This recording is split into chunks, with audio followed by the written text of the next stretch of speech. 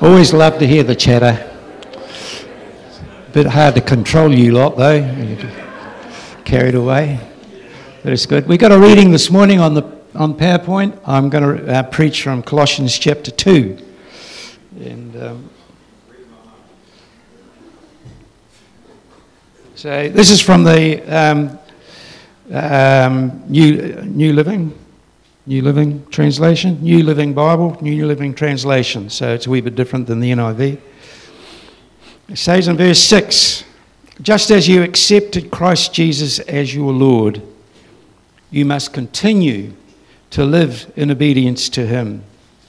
And I love these words here. Let your roots grow down into him and draw up nourishment from him so that you will grow in faith, strong and vigorous in the truth you were taught. Let your lives overflow with thanksgiving for all he has done. Don't let anyone lead you astray with empty philosophy and high-sounding nonsense that come from human thinking and from the evil powers of this world and not from Christ. For in Christ the fullness of God lives in a human body, and you are complete through your union with Christ. He is the Lord over every ruler and authority in the universe. When you came to Christ, you were circumcised, but not by physical procedure. It was a spiritual procedure, the cutting away of your sinful nature. For you were buried with Christ when you were baptized, and with him you were raised to a new life because you trusted the mighty power of God who raised Christ from the dead.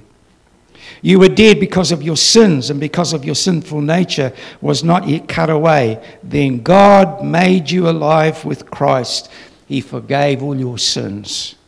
He cancelled the record that contained the charges against us. He took it and destroyed it by nailing it to Christ's cross. In this way, God disarmed the evil rulers and authorities. He shamed them publicly by his victory over them on the cross. So don't let anyone condemn you for what you eat or drink, or for not celebrating certain holy days or new moon ceremonies or Sabbaths. For these rules were only shadows of the real thing, Christ himself. Don't let anyone condemn you by insisting on self-denial. And don't let anyone say you must worship angels, even though they say they have had visions about this. These people claim to be so humble, but their sinful minds have made them proud. But they're not connected to Christ, the head of the body, for we are joined together in his body by strong sinews, and we grow only as we get our nourishment and our strength from God. You have died with Christ, and he set you free from the evil powers of this world. So why do you keep on following rules of the world, such as don't handle, don't eat, don't touch? Such rules are mere human teaching about the things that are gone as soon as we use them. These rules may seem wise because they require strong devotion, humility, and severe bodily discipline. But they have no effect when it comes to conquering a person's evil thoughts and desires. Well, may God speak to us from his word this morning. In Paul's, one of the things that you notice in Paul's letters, one of his favourite little phrases throughout his letters is the little phrase, in Christ. In Christ, especially in Ephesians, we see this over and over again. He's got this little phrase. Are you in Christ this morning? Paul's great aim in life was to bring you to a point where you know you are in Christ, and that secondly, that he wants you to grow to maturity in Christ. Paul said in verse 6 here, just as you accepted Christ Jesus as Lord, you must continue. I wonder how many of you, when you first became a Christian, you did it very hesitantly. Yeah, kind of like you were going to test out the waters. So you put the big toe in. But the problem with that is that you tend to continue in the same vein, hesitantly and cautiously. Some of you, when you first became a Christian, you jumped in, feet and all, it was right in, everything, you surrendered to God. He was Lord of your life, and you were full bore, 100% right from day one, passionate and all the rest of it. And, if you've known what that's like of being passionate for God, you tend to then continue in that kind of vein. You continue to live in that way.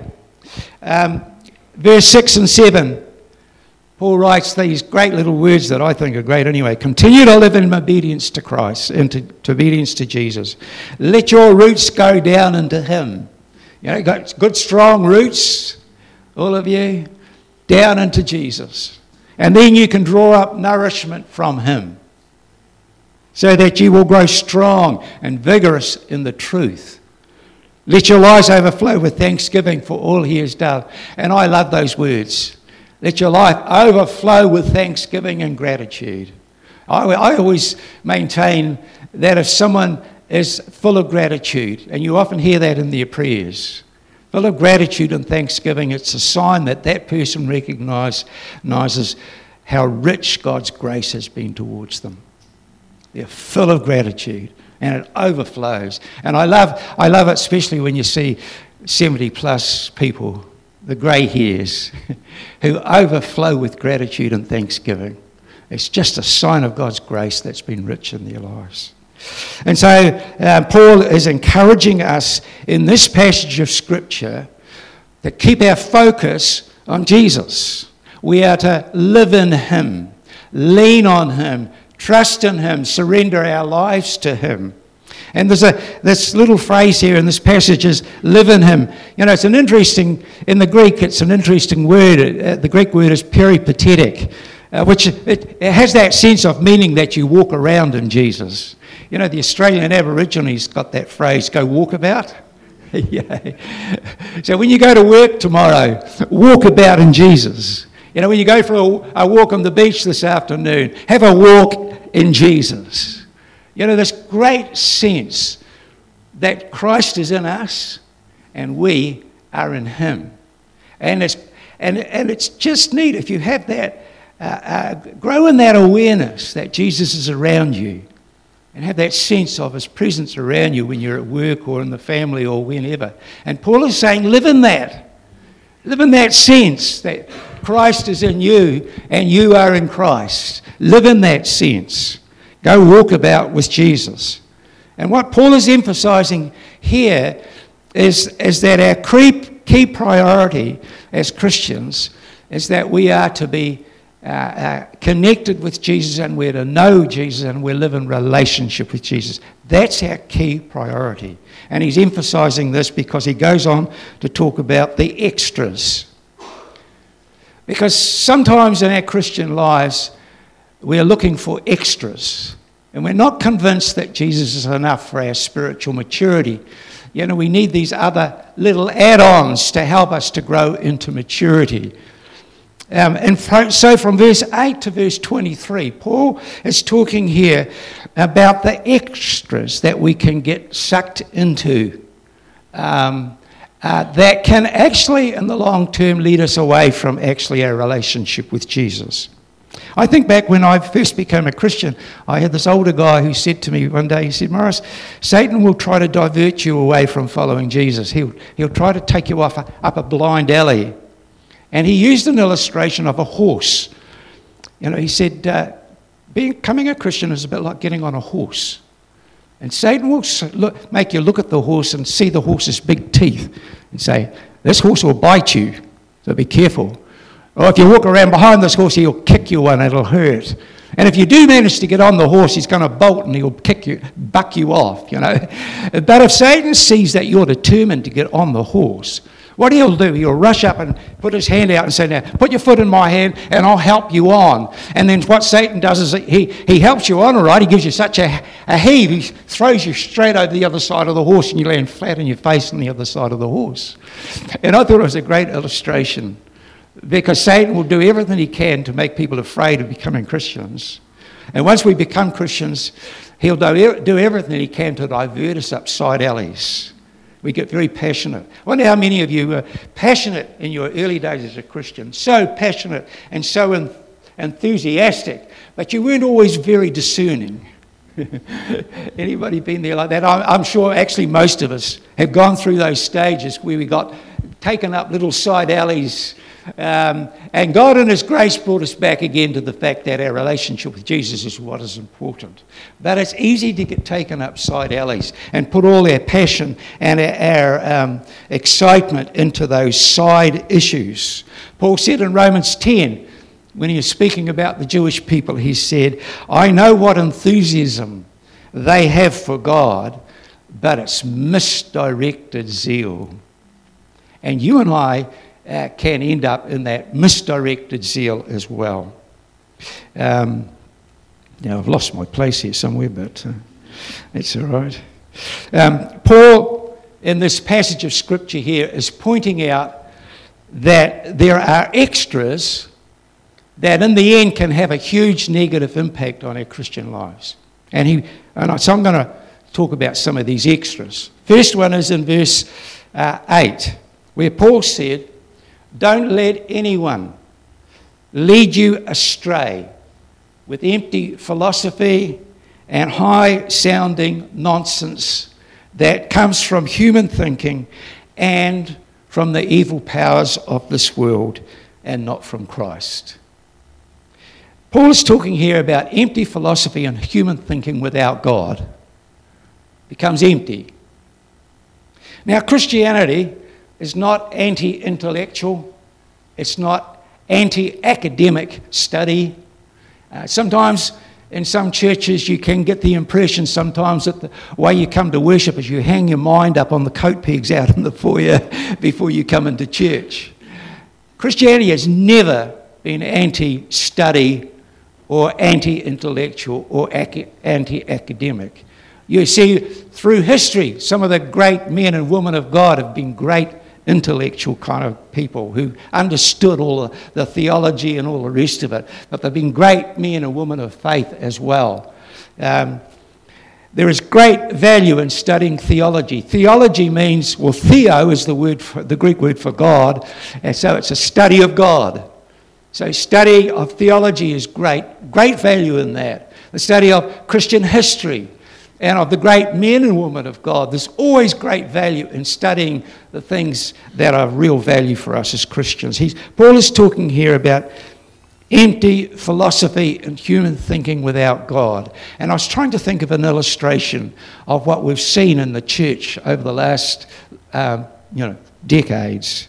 And I thought of how liberal theology is a classic example of empty philosophy and high-sounding nonsense.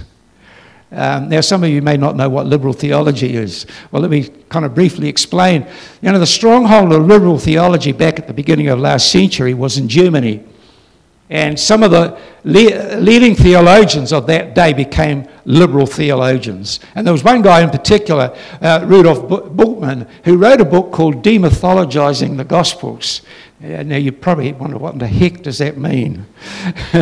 Well, the idea, the liberal theologians sort of, I guess one of the driving forces behind liberal theology was the fact that in the early part or the middle part of last century, science was seen as God. Science had the answer to everything. And if science had the answer to everything, then people are not going to be interested in the supernatural or the miraculous. So let's take that out of our Bibles. And basically, liberal theology did that. They took the supernatural and the miraculous out of the Scriptures. And so you ended up with no supernatural God, no divine Jesus, and no miracles in the Bible. And so you left with a Bible with lots of cuttings and holes in it.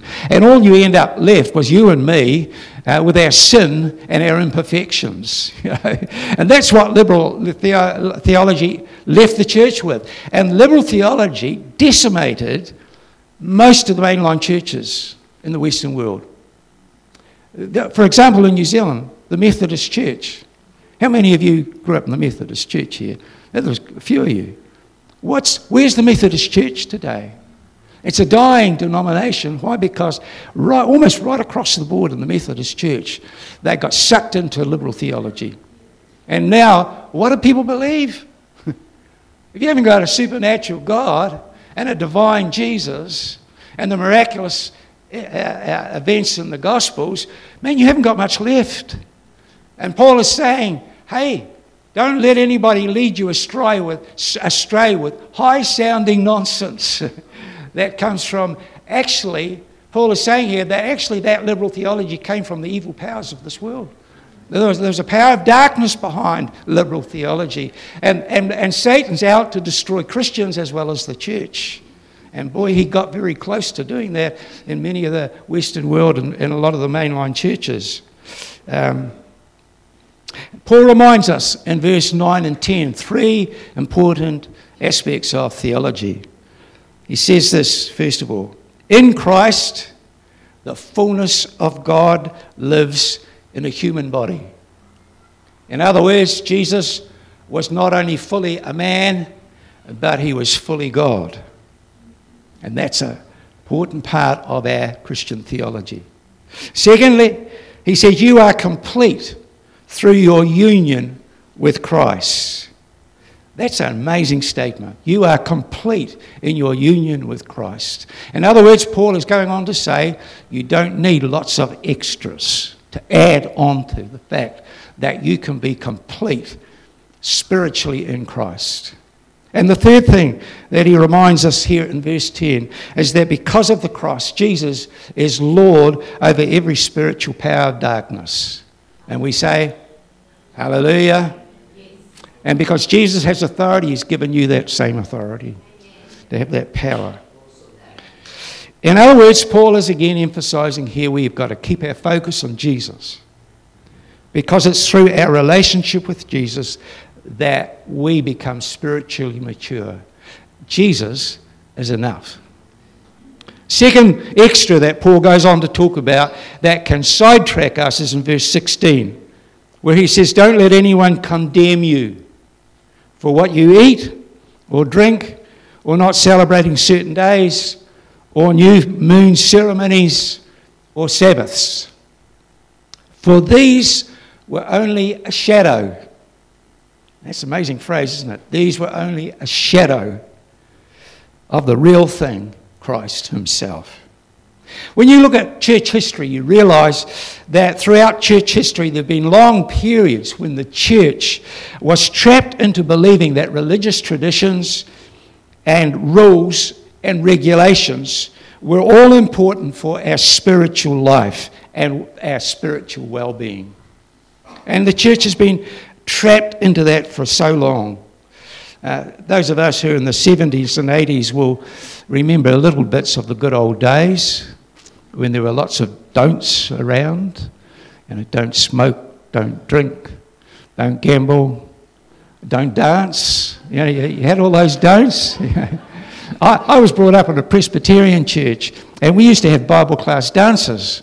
I was out in the country. We used to have these country dances. All the Bible classes would come together, and we'd have all these dances. And my mum and dad loved dancing. One of the lovely memories I have of my mum and dad is if there was a waltz on the radio, Dad would grab Mum and get her on her feet, and they'd dance round the kitchen. We had a big farming kitchen, and us kids would sit there with a big smile on their face, because there's nothing better than see your parents having a dance around the kitchen floor, So I used to wonder, what on earth have the Baptists got to do? Why are they so uptight about not having, dancing, I used to think dancing was fantastic, So, all these don'ts. And when I went to university in Christchurch, I happened to board with a lady who was a Baptist, and she used to tell me that when she was a girl, she was an older person, my age probably now, but, she used to tell me when she was a kid, Sunday was a Sabbath.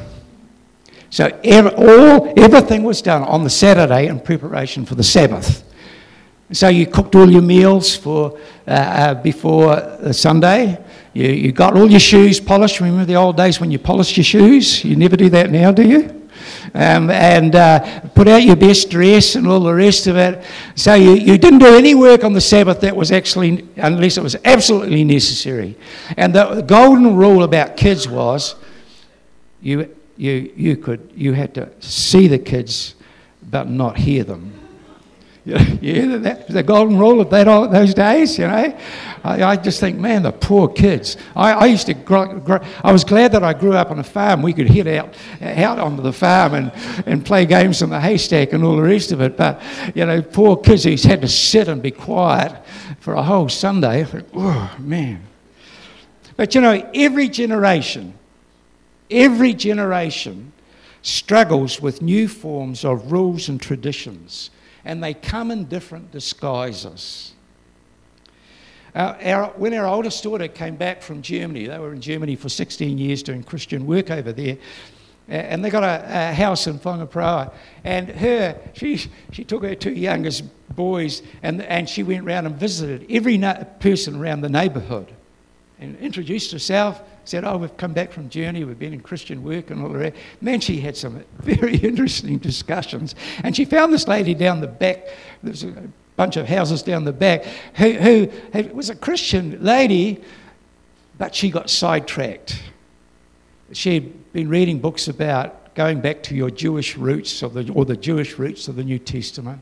And so she wanted to worship God on the Sabbath. She was into the dietary laws of the Old Testament. And she got led into this, and the problem was she couldn't find a church now that did what she wanted them to do. And so now she doesn't go anywhere to church.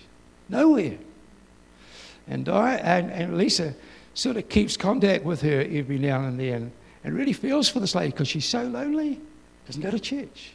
And it's like her Christian faith has been sidetracked because she got convinced that she needed these spiritual extras in order for her to grow into Christian maturity. And now she's been sidetracked. And her relationship with Jesus is a very tenuous one now. And that's the kind of thing that Paul is warning us here. Let's be careful. There are some things that seem so good. But let's be careful that we're not led astray up side alleys that can end up being box canyons, and we get boxed in there and we can't find our way out again. Third extra that Paul talks about here is what I call the spiritual extras. Don't let anyone, in verse 18, don't let anyone condemn you by insisting on self-denial, for example. Don't let anyone say you must worship angels, even though they say they have had a vision about this. I don't know about you, but as a pastor, one of the hardest things I've had to learn how to handle is when people have had a vision and they come to you and tell you that the church has got to fast for the next 40 days because God has given me a vision. You know, and there's this drivenness, demanding. Or people say to me, God told me to come and tell you. And I've never been brave enough to say to them, well, actually, God hasn't told me that. You know. But those are, you know, it's almost like spiritual blackmail a little bit. And one of the hard things, sometimes in churches, because there are churches that can get into this as well. Some of you, I'm sure, will have been in a church somewhere where the church leadership demanded that you toe the line and you follow certain rules or certain procedures. And if you didn't toe the line, you were regarded as being rebellious. And I'm sure some of you will have been in those situations where there was an insistence that you had to do this. And I suspect that whenever you're in a situation as a Christian where the leadership or other people are demanding you to do this, or there's an insistence on you to doing this, you have to be suspicious of that. Because God does not bring that sense of demand or insistence that you have to toe the line or you're a second-class Christian, or you're rebellious, or you're disobedient. And yet, a number of churches around, a lot of churches have been around, who've got into these side extras and have demanded that people do what they say they're to do. And people have got condemned and hurt over that kind of thing. And some of you may have been there and you've done it, and you may even still carry some of the scars of that in your life that have undermined your trust in God, undermine your trust in other people. That's what it often happens. I think, again, every generation faces these kind of different extras. Some of you remember back in the 1980s, there are certain Christian truths that people grab a hold of and then they push them to excess or an extreme. And remember, I think it was back in the 1980s where there was a kind of a move that came from America, which is what sometimes happens. Sorry, John. About this excessive authority. Remember that? It was kind of like everybody had to be an authority to everybody else in the church. Yeah? And I remember I was reading this book. Someone gave it to me. He said, "You've got to read this, Pastor." So anyway, I skim read through this book, and they had a list in this book of all the things that a man is meant to do around the house, and all the list of the things that the woman was meant to do around the house, you see. And I started reading this thing through, and I looked at some of them, and I shook my head, and I looked at Diane, and I said, and there was one there that says that men have to wash the cars, and the women have to wash the dishes. And I looked at Diane, and I shook my head, because we do the opposite. Diane always sees the car is dirty before I even notice it's ever dirty. So she washes the car, you see. And I do the dishes, you see. And I thought, this is not going to work for us, So that one went out the window. But, some people got really, really hurt by that. Absolutely devastated because of this excessive emphasis on authority. And there was another one called the hyper-faith movement. And some of us got caught up in that. Where, if you have enough faith, you'll pray for people and they'll be healed. And when they weren't, you felt so condemned. And people condemned each other because of their lack of faith. And healing's far more complex rather than just, it's not all on faith. There are other issues around healing. But that hyper-faith thing, man, so many Christians got condemned out of that. And you listen, these things are extras that can sidetrack us and actually undermine our relationship with Jesus and with our relationships with each other at times. So there's all kinds of extras that we can think about in the past. Paul is very strong in these verses here. He said in verse 16, "Do not let anyone condemn you." And then he repeats this twice in verse 18. "Do not let anyone condemn you." And then again, "Do not let anyone say, you must." Verse 20, "You have died with Christ, and he has set you free from the evil powers of this world. So why do you keep on following the rules of this world, such as don't handle, don't eat, don't touch?" And Paul is insisting in this passage that we are to put down strong roots in Jesus and draw nourishment from him and not rely on the latest fad or the latest new thing that comes into the country that we think looks good. Verse 23, I think, is quite an amazing verse. Paul said this, "These rules may seem wise." What an interesting statement. These rules may seem to be wise because they require strong devotion, humility, and severe bodily discipline. Well, some of us have been sucked into this and think, actually, what they are saying is wise. It seems to be wise. And it's requiring strong devotion, it's requiring humility, it's requiring bodily discipline. What's wrong with that? They all seem such fantastic values, don't they?